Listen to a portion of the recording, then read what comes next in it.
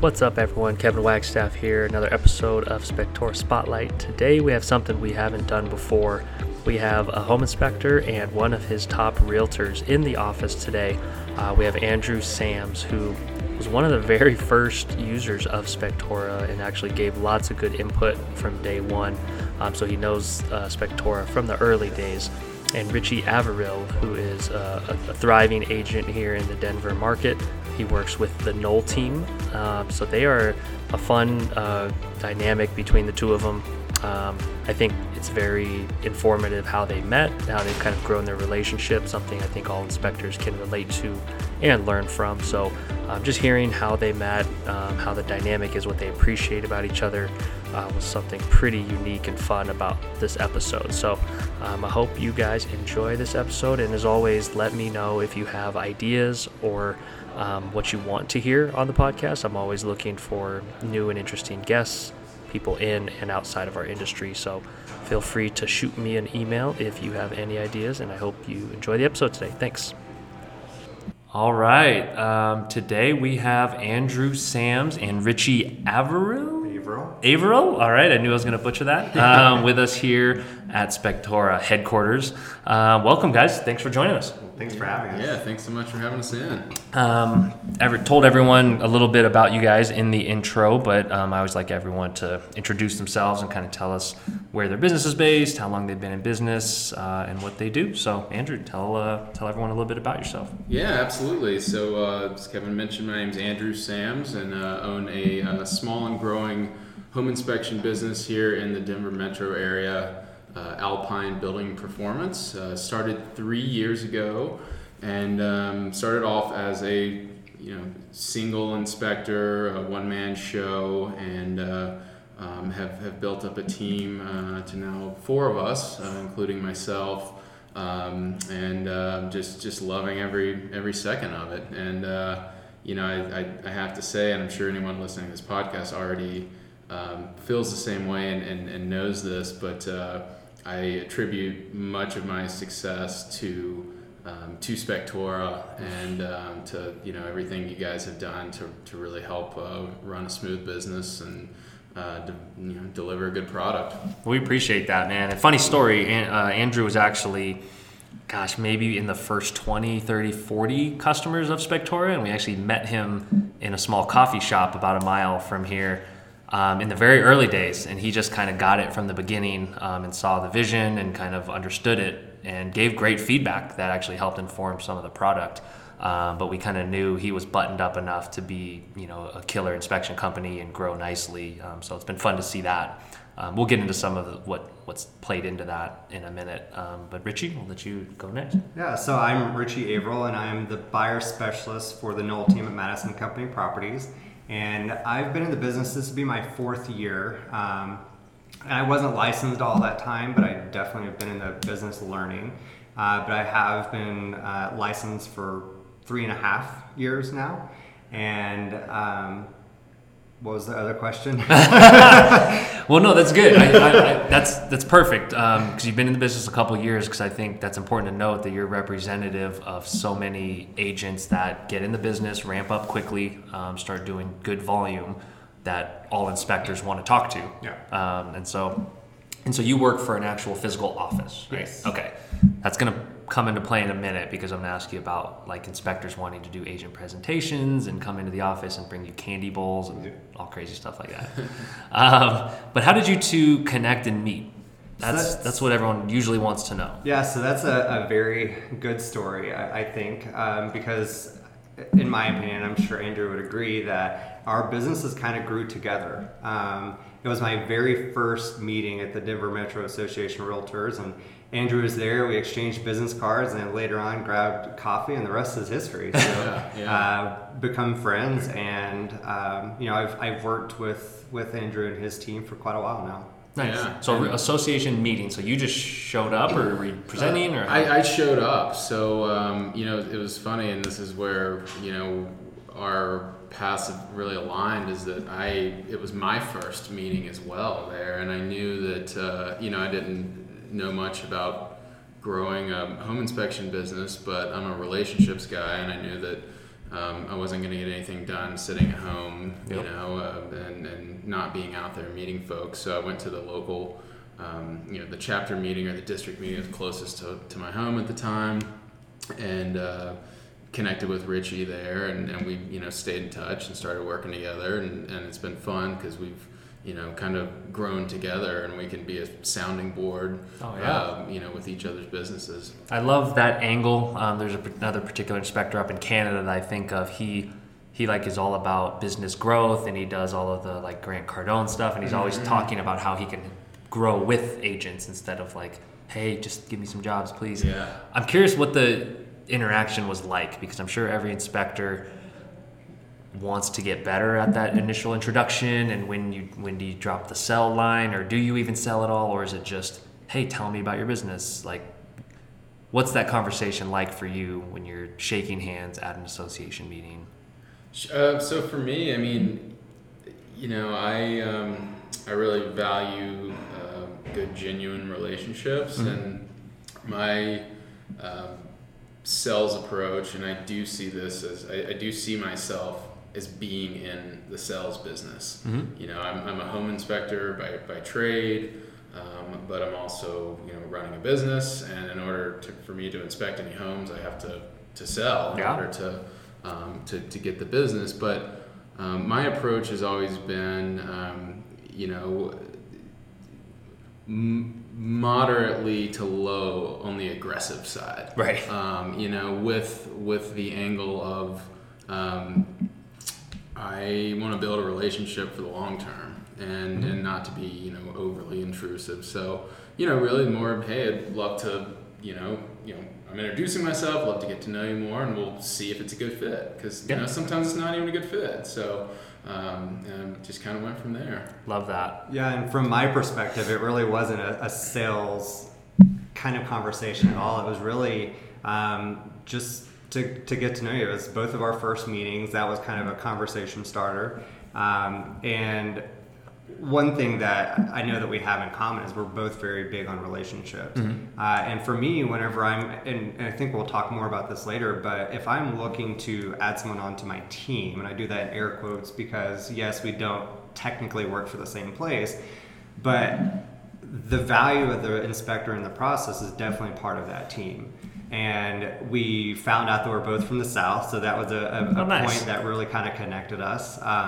And it was all about growing that relationship and how we could support each other versus, hey, you've got to give me your business. You've got to work with me. It was never that hard sell. It was like, let's get to know each other and see if it'd be a good fit for us to do business together. Yeah. And I'll back up a little bit too. I think at the point in the process where I was at that time, of course, I was looking to build the business, but I just wanted to learn more about the industry and about what was important to real estate agents.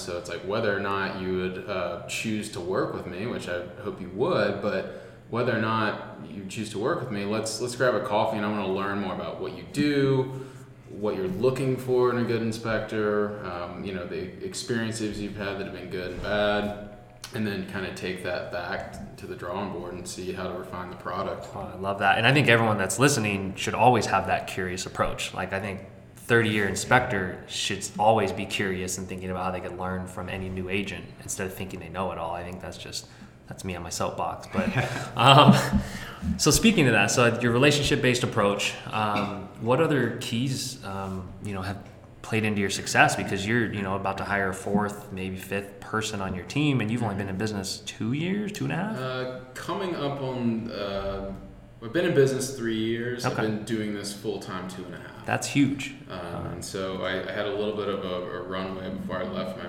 previous job to go out on my own, so to speak, and that allowed me to get some of the the back end stuff built, so I could kind of hit the ground running when that started. But I guess kind of taking this way back, I have been a self-proclaimed housing nerd since I was a little kid. I mean, this might sound like an exaggeration, but I was watching This Old House when I was 8.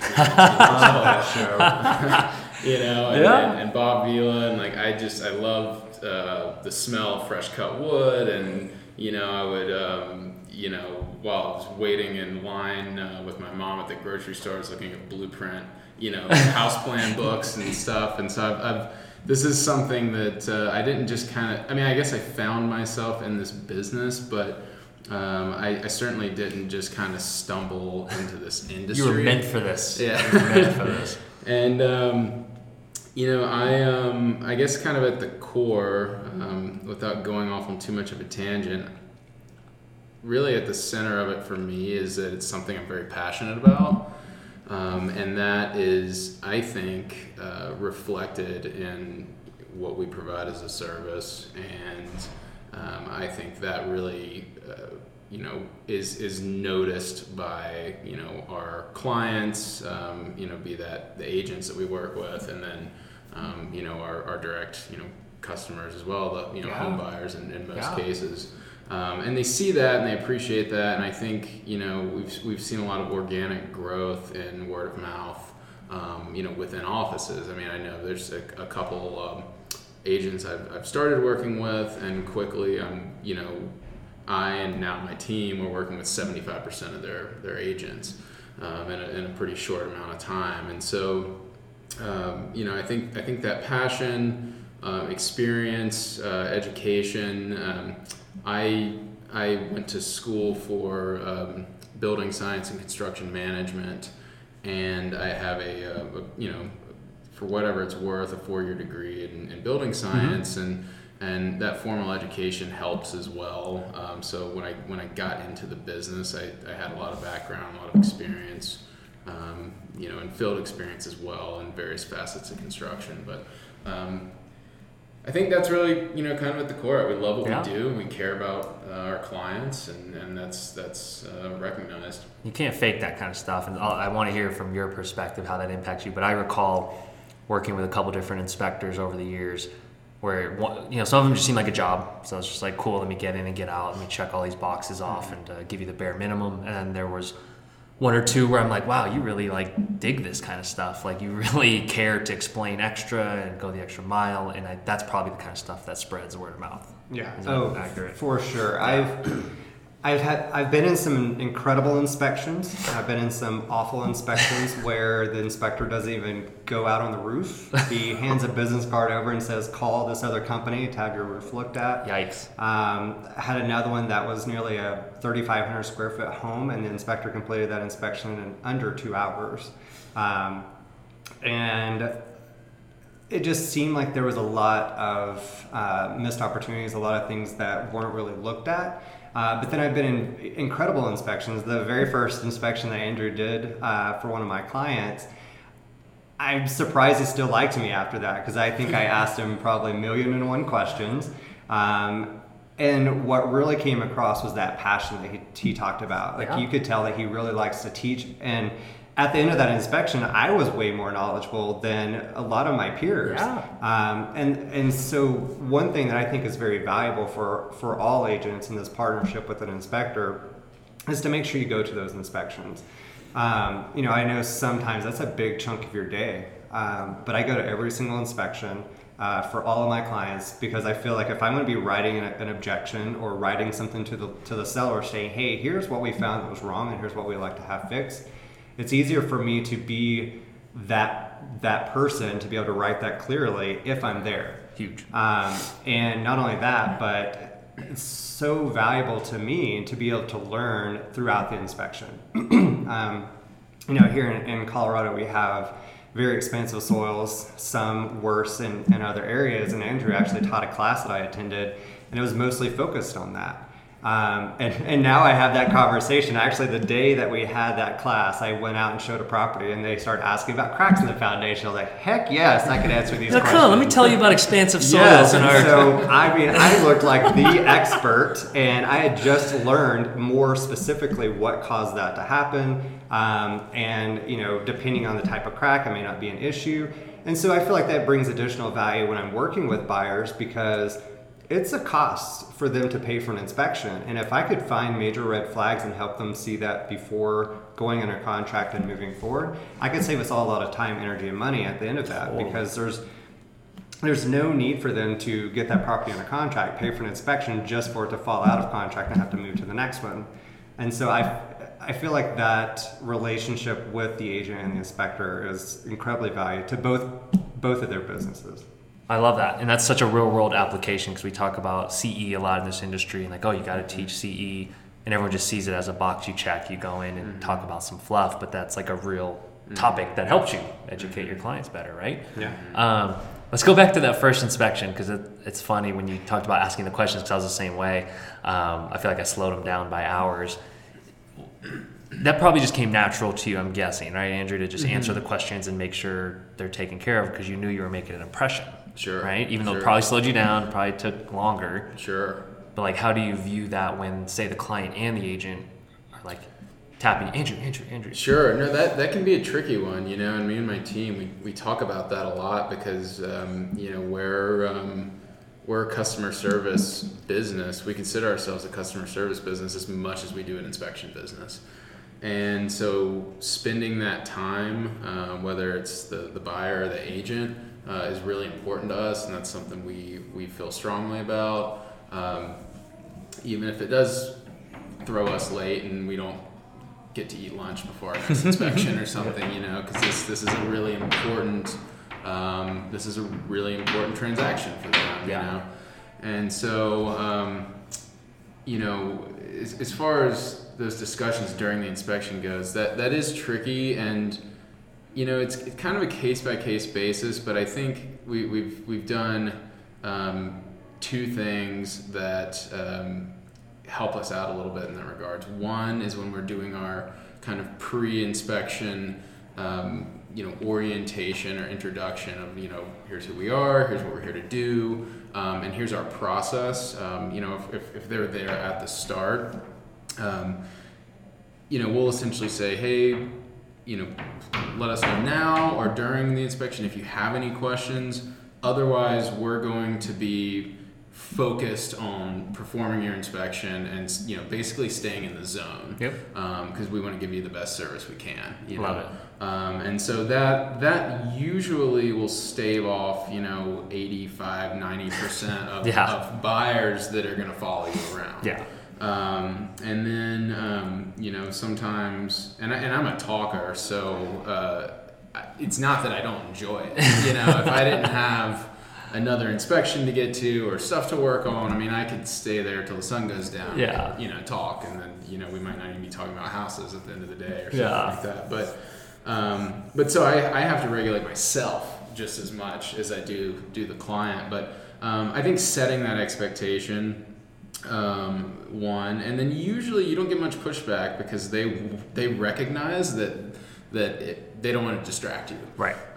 So, and then two, if we don't get to lay that groundwork, or if we do and someone's still, consistently, following or talking, it's tough for us to say sometimes because we're all overly polite, is that, we'll say, I'm sorry, we're a little crunched on time, or I'm going to have to leave here at a certain time.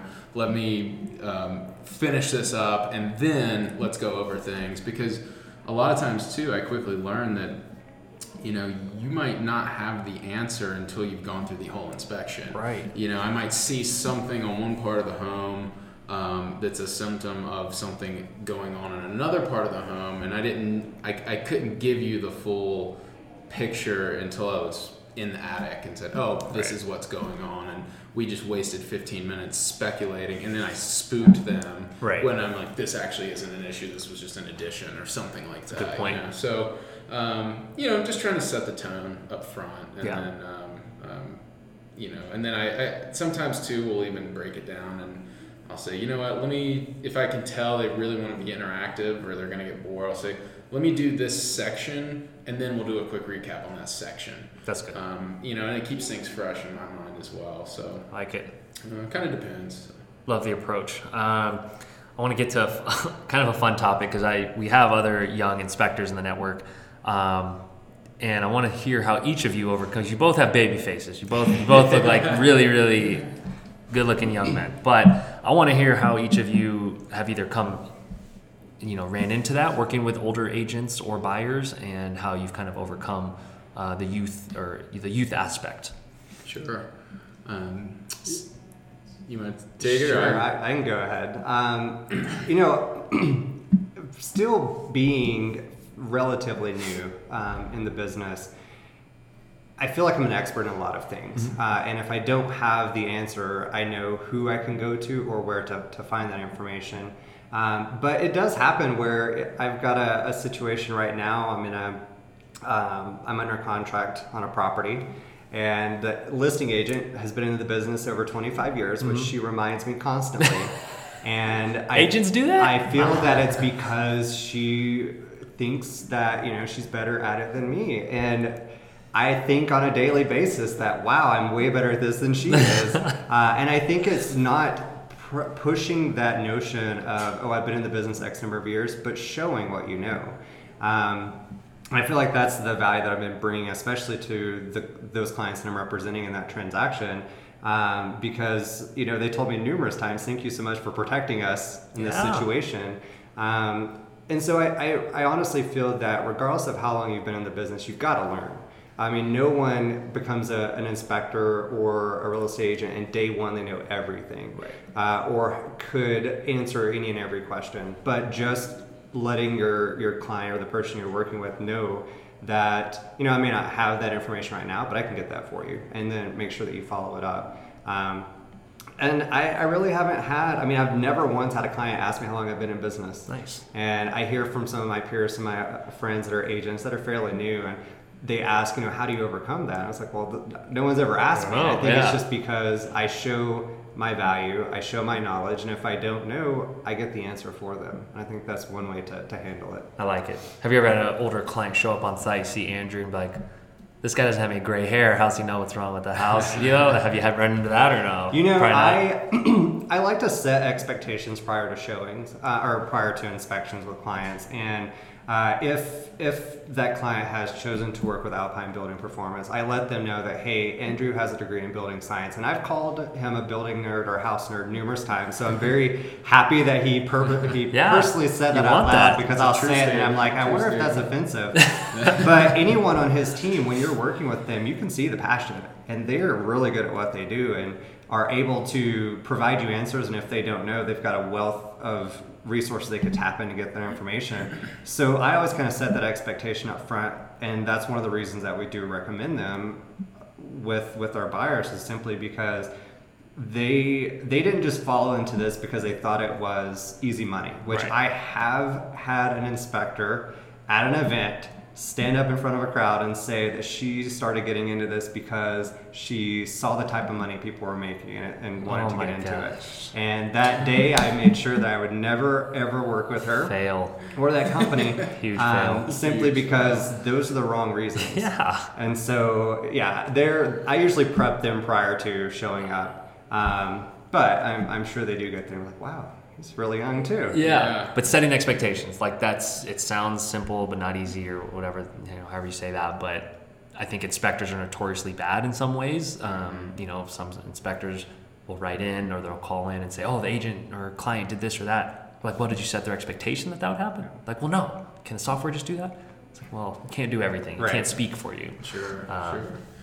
Yeah, no, it's certainly it's less on my mind now, and every day as I move forward, than it was when I first started in the business. And but it's still something I think about, and it's more of a fear than a reality that it's going to be a roadblock, because my work and my service speaks for itself.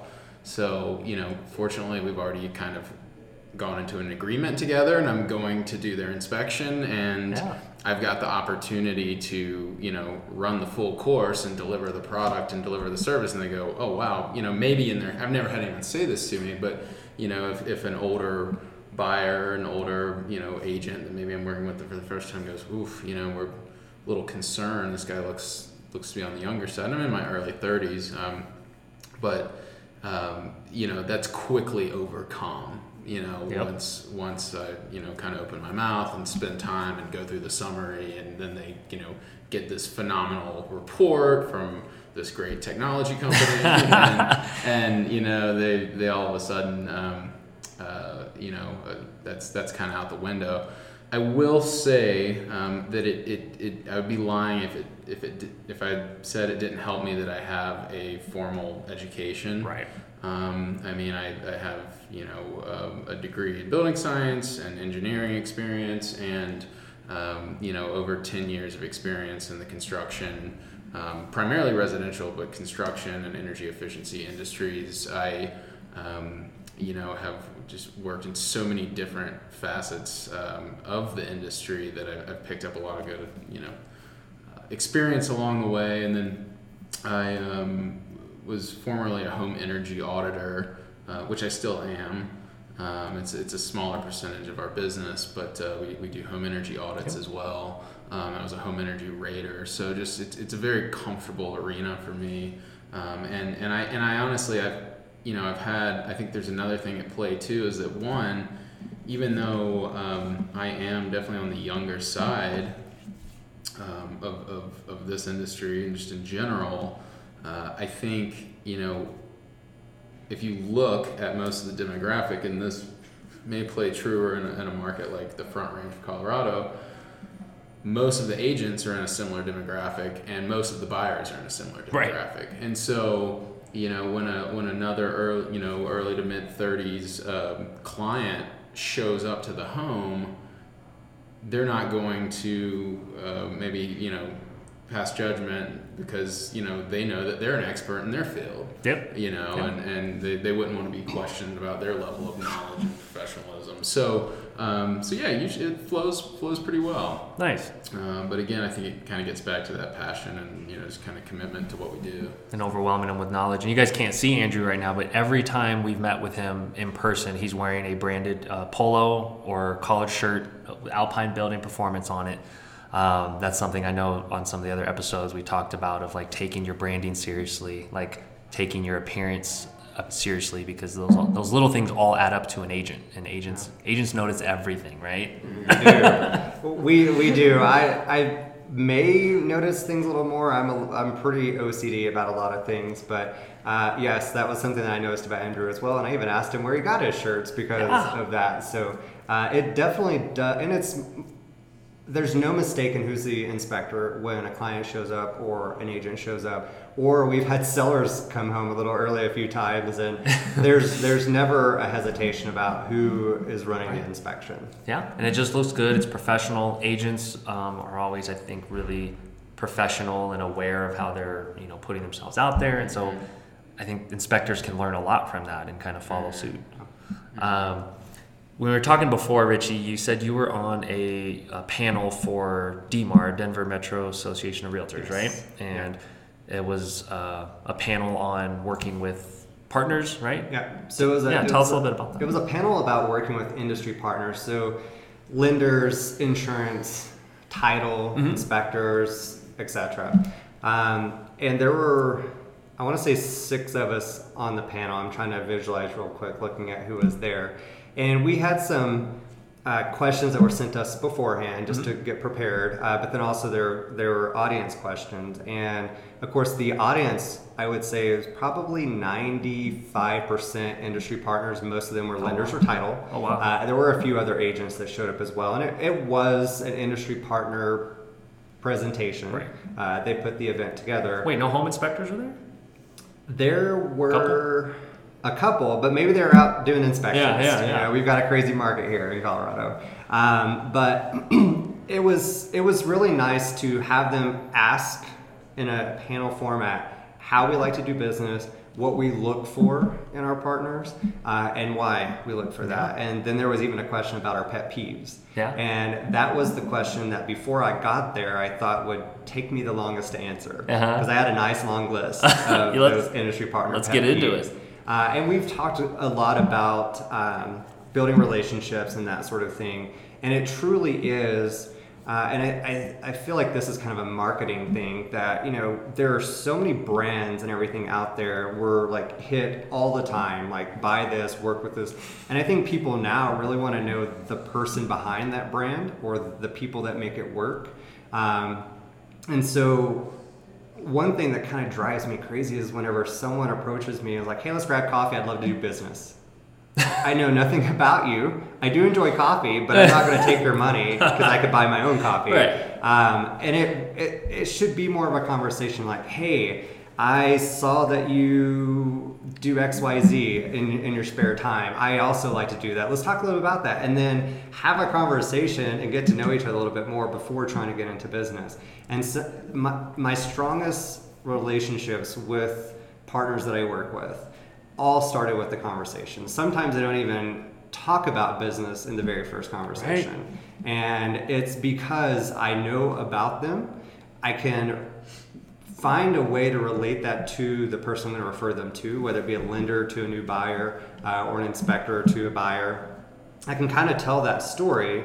And before I even send them the list of inspectors, they're like, well, we want to hire Andrew. I'm like, well, I haven't even sent you the list. I'm going to send you at least 3. And you reach out to them and do your homework and figure out, like, okay, well, we'll just go ahead and schedule Andrew, right, as an example. And it's because they feel like they already know this person. And so being able to answer those questions in a room full of industry partners and kind of share the perspective from the agent's point of view was pretty awesome.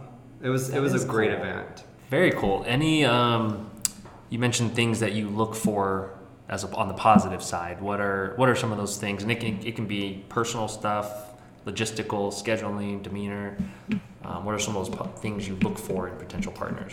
The things I looked for, definitely honesty and trust. And of course, I don't know that you could ever look at a person and say, yes, I trust them. You've got to build that trust. But first of all, I always look for someone that I know is going to give the best possible service. Mm-hmm. Our team is completely referral based. Everyone we work with has been referred to us either by a past client, an agent in another state, an agent in another part of this state. It's all referral based. And so if we are going to recommend an inspector, a general contractor, a painter, anything along those lines, we want to make sure that they're going to represent us, right, as well as provide the absolute best service with them. And if we know that people make mistakes, but if there's a huge mistake and it goes sideways with the client, that's the last time that we're going to make that recommendation to someone. Does that include like scheduling mistakes, like reschedules, cancellations, if someone doesn't show up on site, things like that?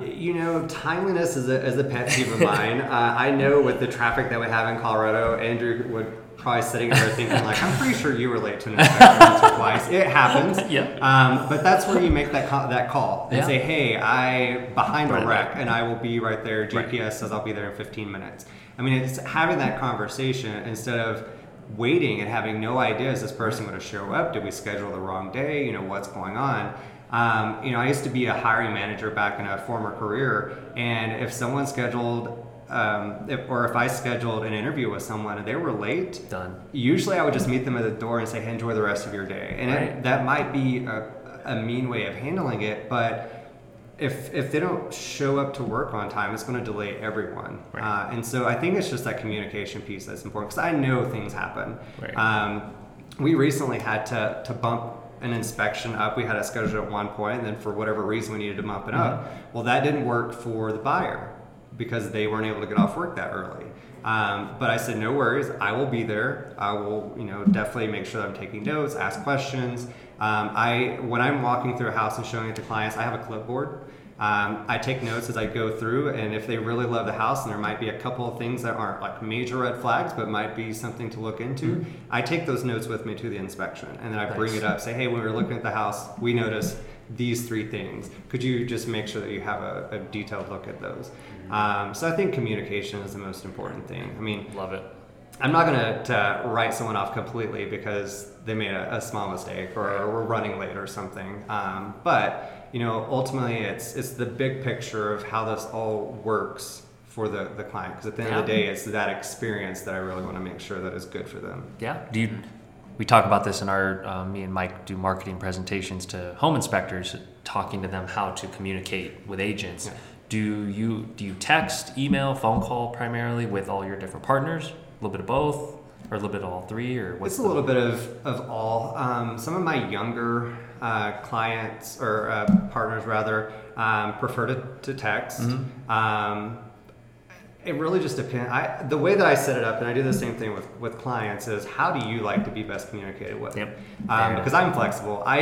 I'm a little old school, even though I do have a baby face. As you said, I have quite a bit of gray hair. I had a client point that out not too long ago. And you did say the word clipboard earlier, so I was like, he uses a clipboard. That's old school. It's a storage clipboard, though. I could store things inside of it. It's blue, so I mean, it's trendy. Kind of trendy. But yes, I am a little old school. I take I write out handwritten notes. I take notes by hand sometimes because even though I could type faster, it's just easier for me to have the paper and got my information right there. Some studies show comprehension's higher when you handwrite. Yes. My brother told me that. It might have been a bogus stat or a study. I feel like I've heard that a lot. Yeah. Well, me personally, I spend enough time on a screen as is. I'm jumping at the opportunity to use paper if I can, just to change and it a good up. pen. Yeah. But I do enjoy a phone call. Sometimes, actually, I had a client joke with me about this a few weeks ago. Her husband said, you guys could have just cleared this up in a 3-minute conversation and you've been texting for 30 minutes. And I was like, yeah, that's true. Right. Yeah, sometimes that's right. We could have definitely been on the phone and had this figured out and very quickly, but the conversation. But the client sent me a text and I responded with the text. But usually if I need to talk to them on the phone, I'll send a text, but hey, do you have time to chat on the phone? Yeah. Because if it's something that's really important, I don't want to get mixed up by texting back and forth. Right. And you can't really read tone in email or text. And so sometimes if it's a very serious situation, I want to make sure that I'm able to convey it properly. So it really just depends. But I do ask people like how they like to communicate. That's the biggest takeaway, I think, for inspectors that they can learn to do better is asking people how they prefer to communicate. Right. It's a simple question. Most don't ask it. And I'll say on that note, this kind of brings up a good topic. That's one of the biggest challenges that I've had running this business is the various forms of communication, because I don't know where I read this or heard this in the past, but someone was saying to build a business, you start out doing it in an unscalable fashion. Yep. And I can't remember. I probably botched that, but you're providing such a high level of service that you're really building that top tier customer service. And as we've grown, now I'm going through this transition of, okay, how can we mechanize and streamline and organize things more so that I'm not texting an agent at 11 p.m. Or it's Sunday and got personal or family time and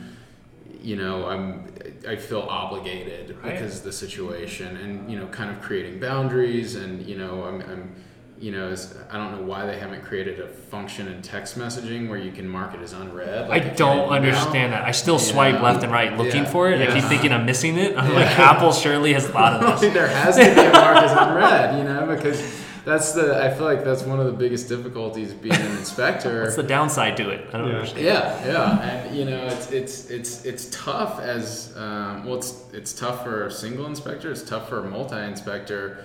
Just keeping up with the volume. I have a good friend of mine as a contractor, and he does larger contracts at a lower volume.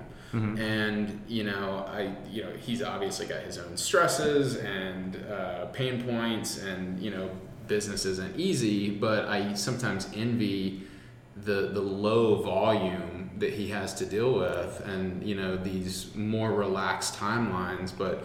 In real estate, everything's moving so quickly. Right. And so, you get that text and you need to respond and then you get a Facebook Messenger, and then you get and then someone schedules through Spectora Online and I'm just, it's all over the place. Yeah. And which, that's great. Obviously, that was one of the biggest improvements we've had to operations. And that allowed me to, and I will say, not to plug Spectora here unabashedly. I mean, what this software has allowed me to do was to be able to grow the business so much larger with still running a really lean operation. Nice. I was able to do almost arguably to anyone that's close to me an unreasonable amount of work just by myself. and we finally brought on an admin, Natalie, and she's phenomenal, and I don't even know how we functioned before she came on, but we're all just winging it. We're all winging it. But to kind of get back to it, I think that's something, it's important. I'm sure a lot of inspectors share this pain point, is that you've got so many different lines of communication. You have the agent that prefers email, you have the agent that prefers a phone call, you have the agent that prefers text, you have the agent that uses Instagram, you have the agent that schedules online, and I want to respect all of those, because that's kind of that like unscalable customer service. But we have tried to migrate some of our agent base over to like the online scheduler, for example. And that's just been a game changer. But nice. Do it delicately and respectfully, and because I think one of the most important things, a philosophy of mine, is that we want to make the agent's experience as easy and streamlined as possible. Because like we all do, we've got a lot going on, and the easier we can make your life, the happier you are with our service. Yeah.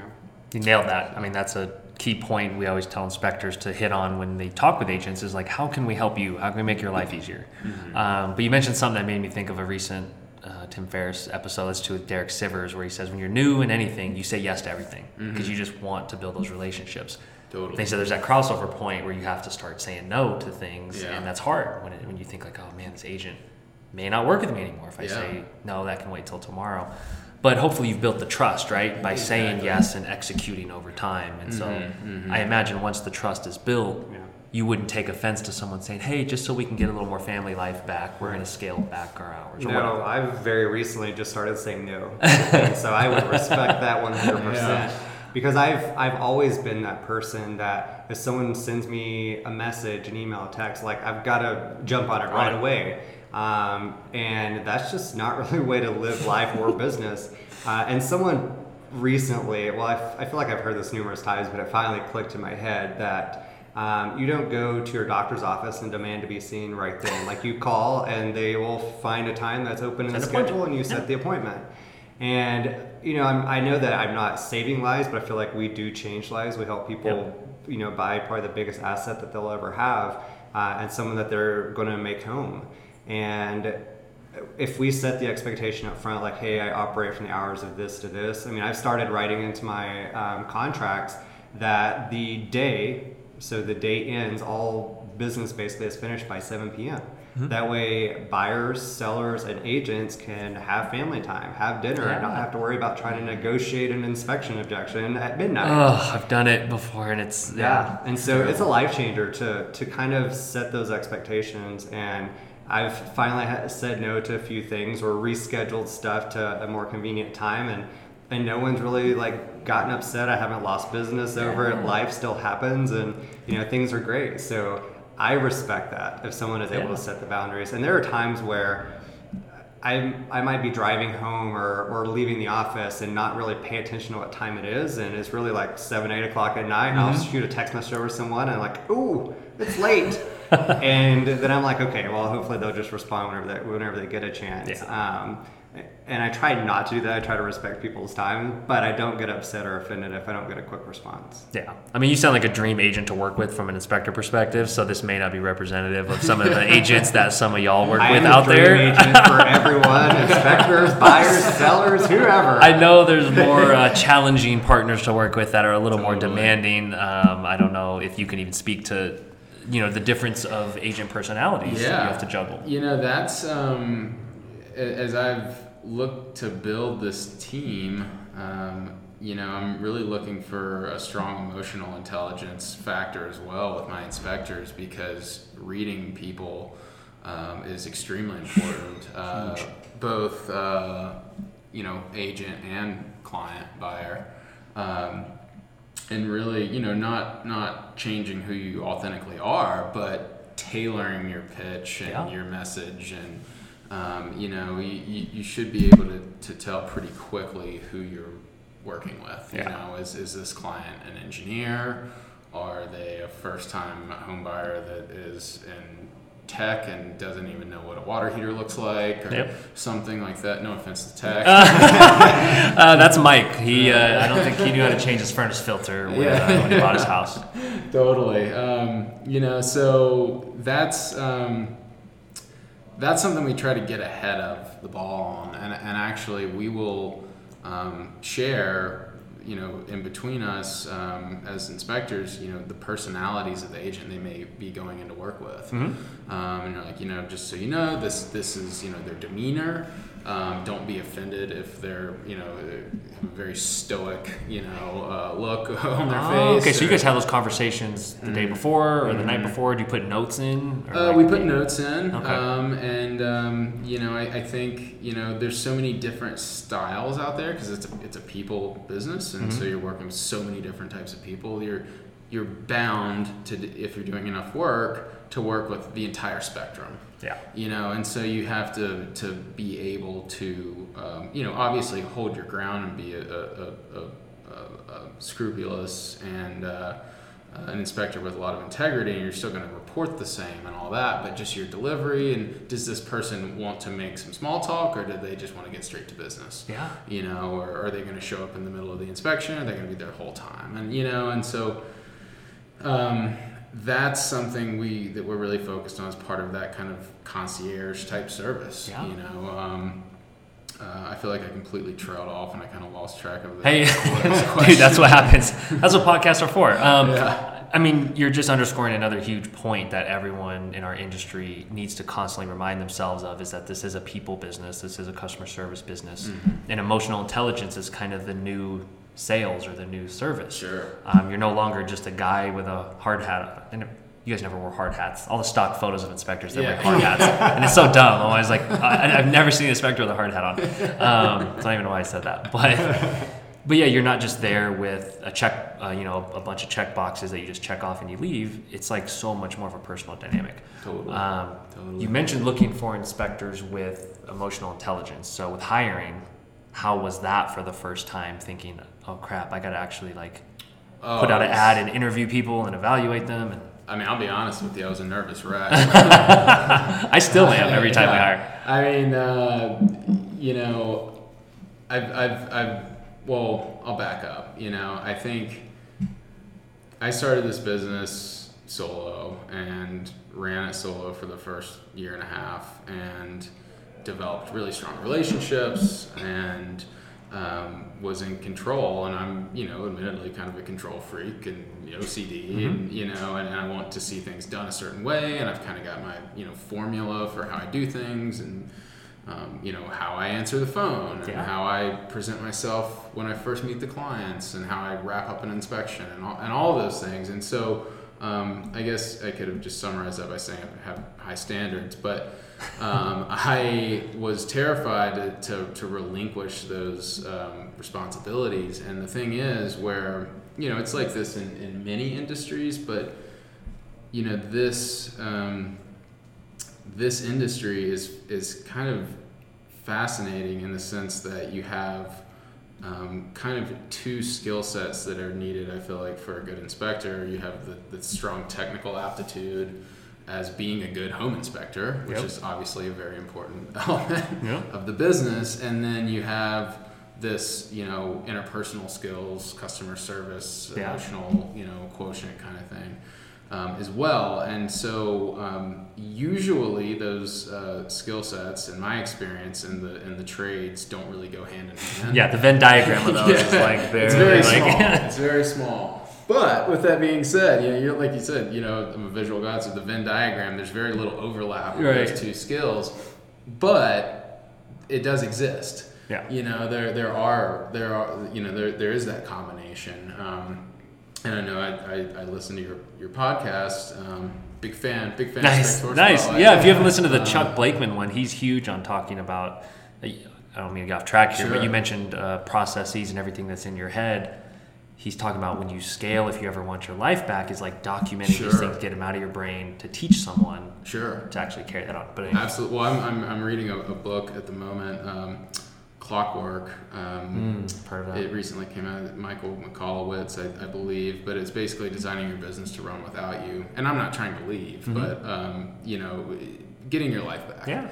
And can I leave for a weekend and go off the grid on a backpacking trip and things don't just burn to the ground? Yep, that's the goal. That should be what a business goal is. And so I guess I consider myself fortunate and lucky, and then also I think a part of it is I really put a lot of intention into finding good employees.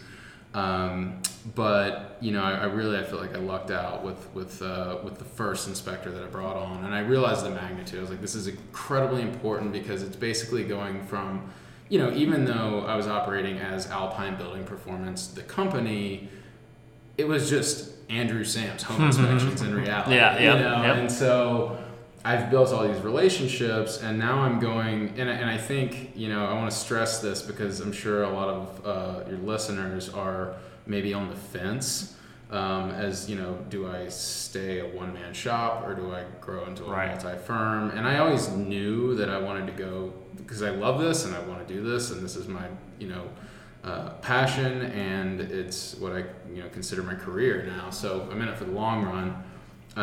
But that transition was really tricky because I was having to slowly kind of, I was entrusting someone else to provide the same level of service and do things in a, still with their own personality, but still do them and perform, the Alpine Building Performance product. Right. And so I am continually on a process improvement, journey, how to mechanize things and all that. But that was kind of my first, transfer of information. Like, okay, this is how this should be done. This is how and whether you get, my report or Owen's report or Lawrence's report, they're all going to essentially be the same product. Right. And you're going to have different, personalities to a degree, but you're still getting the same level of service, the same, all of that. And so I posted an ad and I interviewed about 8 different people, and I had a couple contenders, but one I just had a really good gut feeling about, and that's who I went with, and he's just been phenomenal. Nice. And I felt like that was such an important step to be able to go from 1 to 2.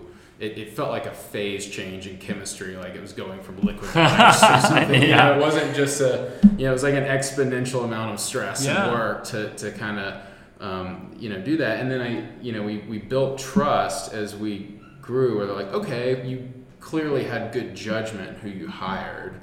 And I think that made, the second inspector I brought on even easier to introduce, because they're like, well, you did a good job the last time. Right. Now we trust the 2 of you. Now we can trust the 3 of you. Right. And I feel like we're building momentum, and we just interviewed another inspector yesterday who I'm very excited about, and we got the team together too, because I'm really big on us working as a team. Yeah. And I refer to them as my team and not employees, and we're all in this together. And I mean, we love what we do, so we geek out. Oh, check this out! Check that out! You never believe what I saw today, And so I wanted to make sure it was a good fit culturally, and it was. And so and I'm like, they're few and far between, but they're out there. Yeah.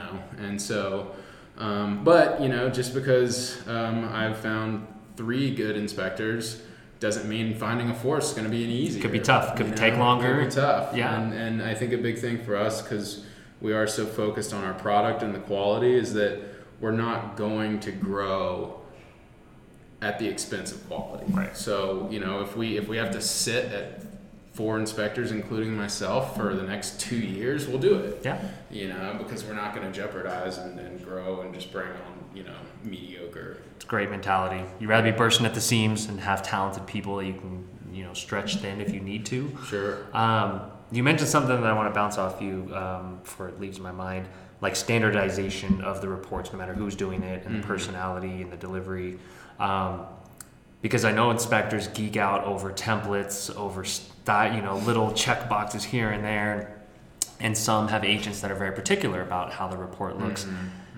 I want to scale out and ask you, at the end of the day, how important is like the report itself, the way it's laid out, formatted, versus like the emotion that the buyer feels and how it's conveyed verbally? Like, I don't even know if that's a good question. I'm trying to just distill from an agent's perspective how important the different aspects are.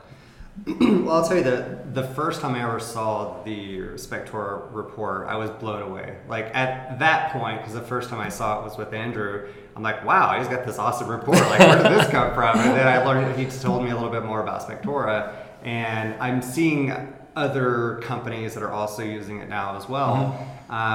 But it's phenomenal.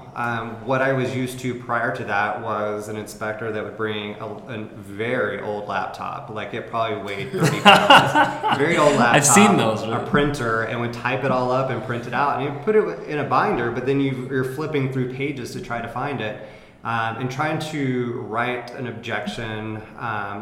And I'm sure you have listeners from lots of other states possibly, and that's called something different in other places. Yeah. But here we write this inspection objection saying, hey, we're putting you on notice. Here are the things that we would like to have addressed, and let's try to move forward with this.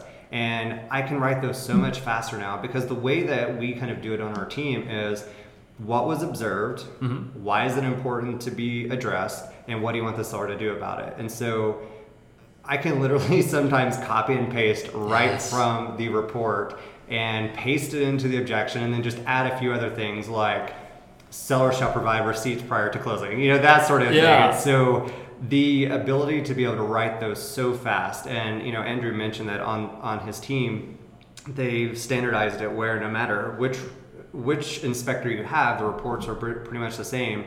Lawrence recently did an inspection for one of my buyers, and if I wouldn't have met Lawrence on site and knew that he was actually the one doing it, I would have thought Andrew was there doing the inspection. I mean, their hands are even very similar in the pictures when they're pointing things out, and that's really the magic of the report, is that everything that came up as something that possibly needs to be addressed or definitely needs to be addressed is right there. It's color coded, it's easy to access. And then when I send the report over to the listing agent, I actually put in parentheses after each section. I write home inspection report section, and I do like 3.1.2 or wherever it is in the report, so that when I'm sending it over, if they have any questions, concerns about like, where did you get this information, it's listed right there. All you have to do is, and the report's provided, go to the report, find that section, and you can see exactly what the problem is.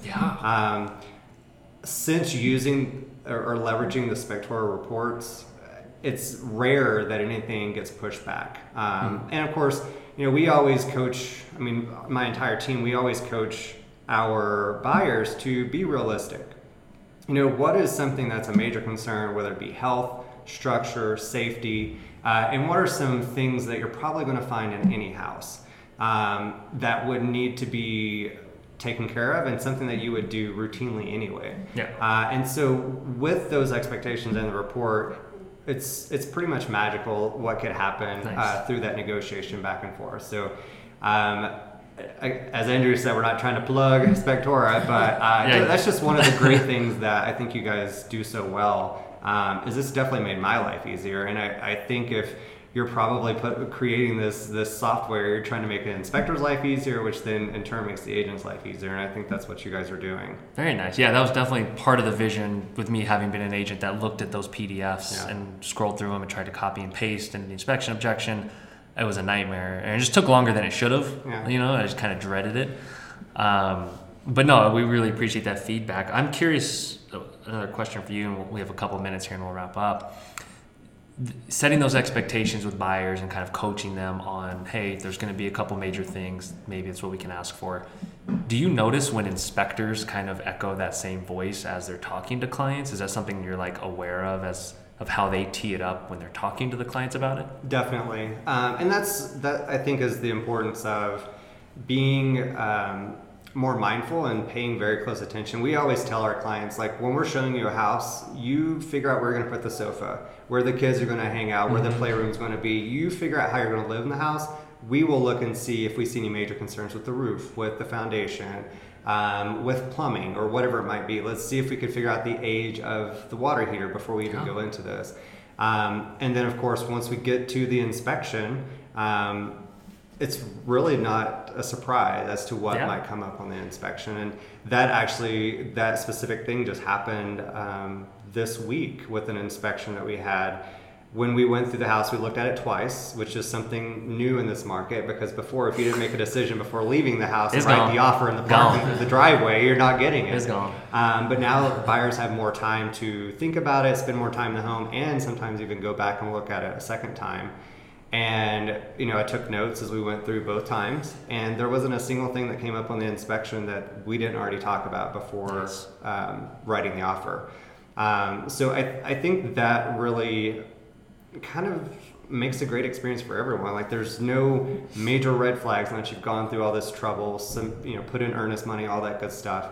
And when a buyer and seller are trying to negotiate what will be repaired, it's easier for them to make some concessions. Like, if they want, for example, just because it happened very recently, they're like, hey, we want you to replace the water heater and the AC. And the seller's like, no, you got 10 grand off the asking price. Like, we're not going to do that. And the buyer's like, okay, well, we'll move forward. And I think just doing that legwork, that additional time up front, definitely saves the deal, saves time in the end. Right on. I want to ask each of you one final question. I always like asking everyone this. And we'll tailor it for you a little differently. If you were to give, inspectors that are wanting to connect with more agents, win over more agents, get into more offices, what advice would you give them? And this can be face-to-face interaction, digital, how they do their inspections. I think face-to-face would be best. I'm only a millennial by birth date. I do not identify as a millennial. This is how I socialize. It's work for me to get on social media. And I just do it because I have to, and that's the only time I talk to my mom, because she likes to spend time on Facebook. But I think for an inspector that wants to grow their business, go to where your clients are. So if you want to work with more agents, go to where the agents are. Whether that be a networking event, whether that be teach a CE class, or go to the associations. Go to where your audience is going to be and make a connection.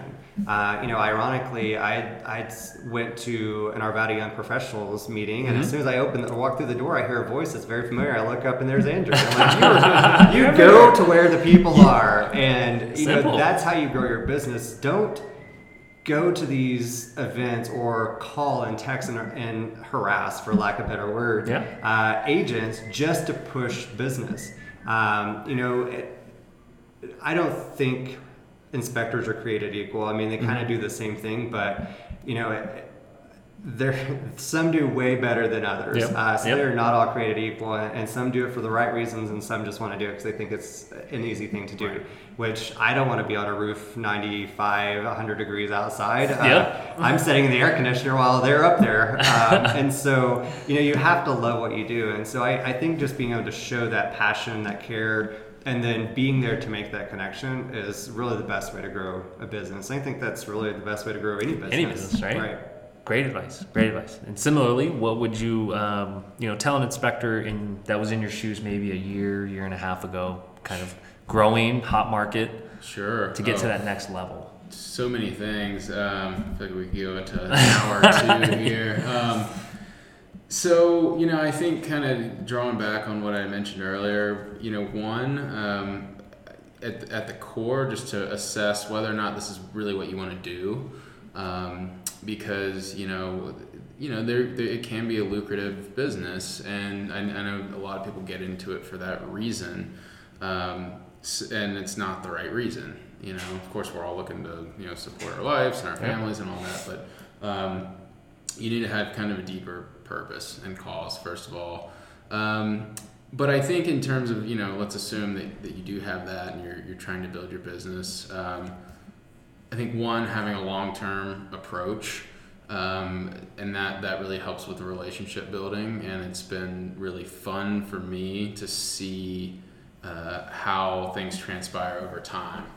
Where I kind of have a target of who I want to work with. I'll work with any agent or any client. But of course, you've got your agents that I feel like, wow, our branding would really align, or you're a really high producer and it would be great to partner up. And I've seen, over the past few years where that persistence, that non-obnoxious persistence of, true relationship building ends up paying off. And, there's a team I work with now, and they're a really heavy hitting team here in the Front Range, in the Denver metro area. And, we built a relationship casually and slowly over 1.5 to 2 years. And then now we, work together on an almost weekly basis, and so it's, Richie mentioned a chamber meeting we ran into each other recently. I just joined because I'm usually so involved with the Realtor Association, which that would be a big starting point, is join your local Realtor Association. We are fortunate as inspectors. We have a very targeted market, which is real estate agents. I've heard some other inspectors go, well, too, we want to market to just the general public and all that, and great, but energy is better spent going towards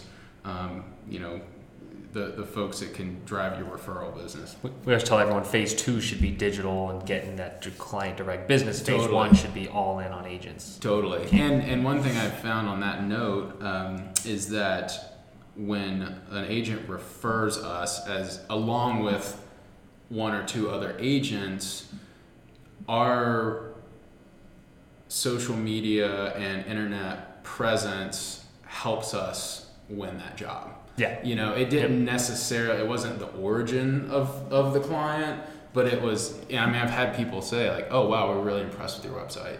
Or, we were impressed with your, kind of digital or social presence. Takes it home. It takes it home. It just kind of seals the deal. So, but I think, it's those relationships, it's being in it for the right reasons, genuine, trustworthy, and really, taking the time, because I think the thing that, if you interviewed everyone that we've worked with, or look at our, our Google reviews, you'd see that, wow, these guys just really cared about us, and they took their time, and we're very comfortable now with the buying process, and that is going to, over the long run, I think, really build a good book of business.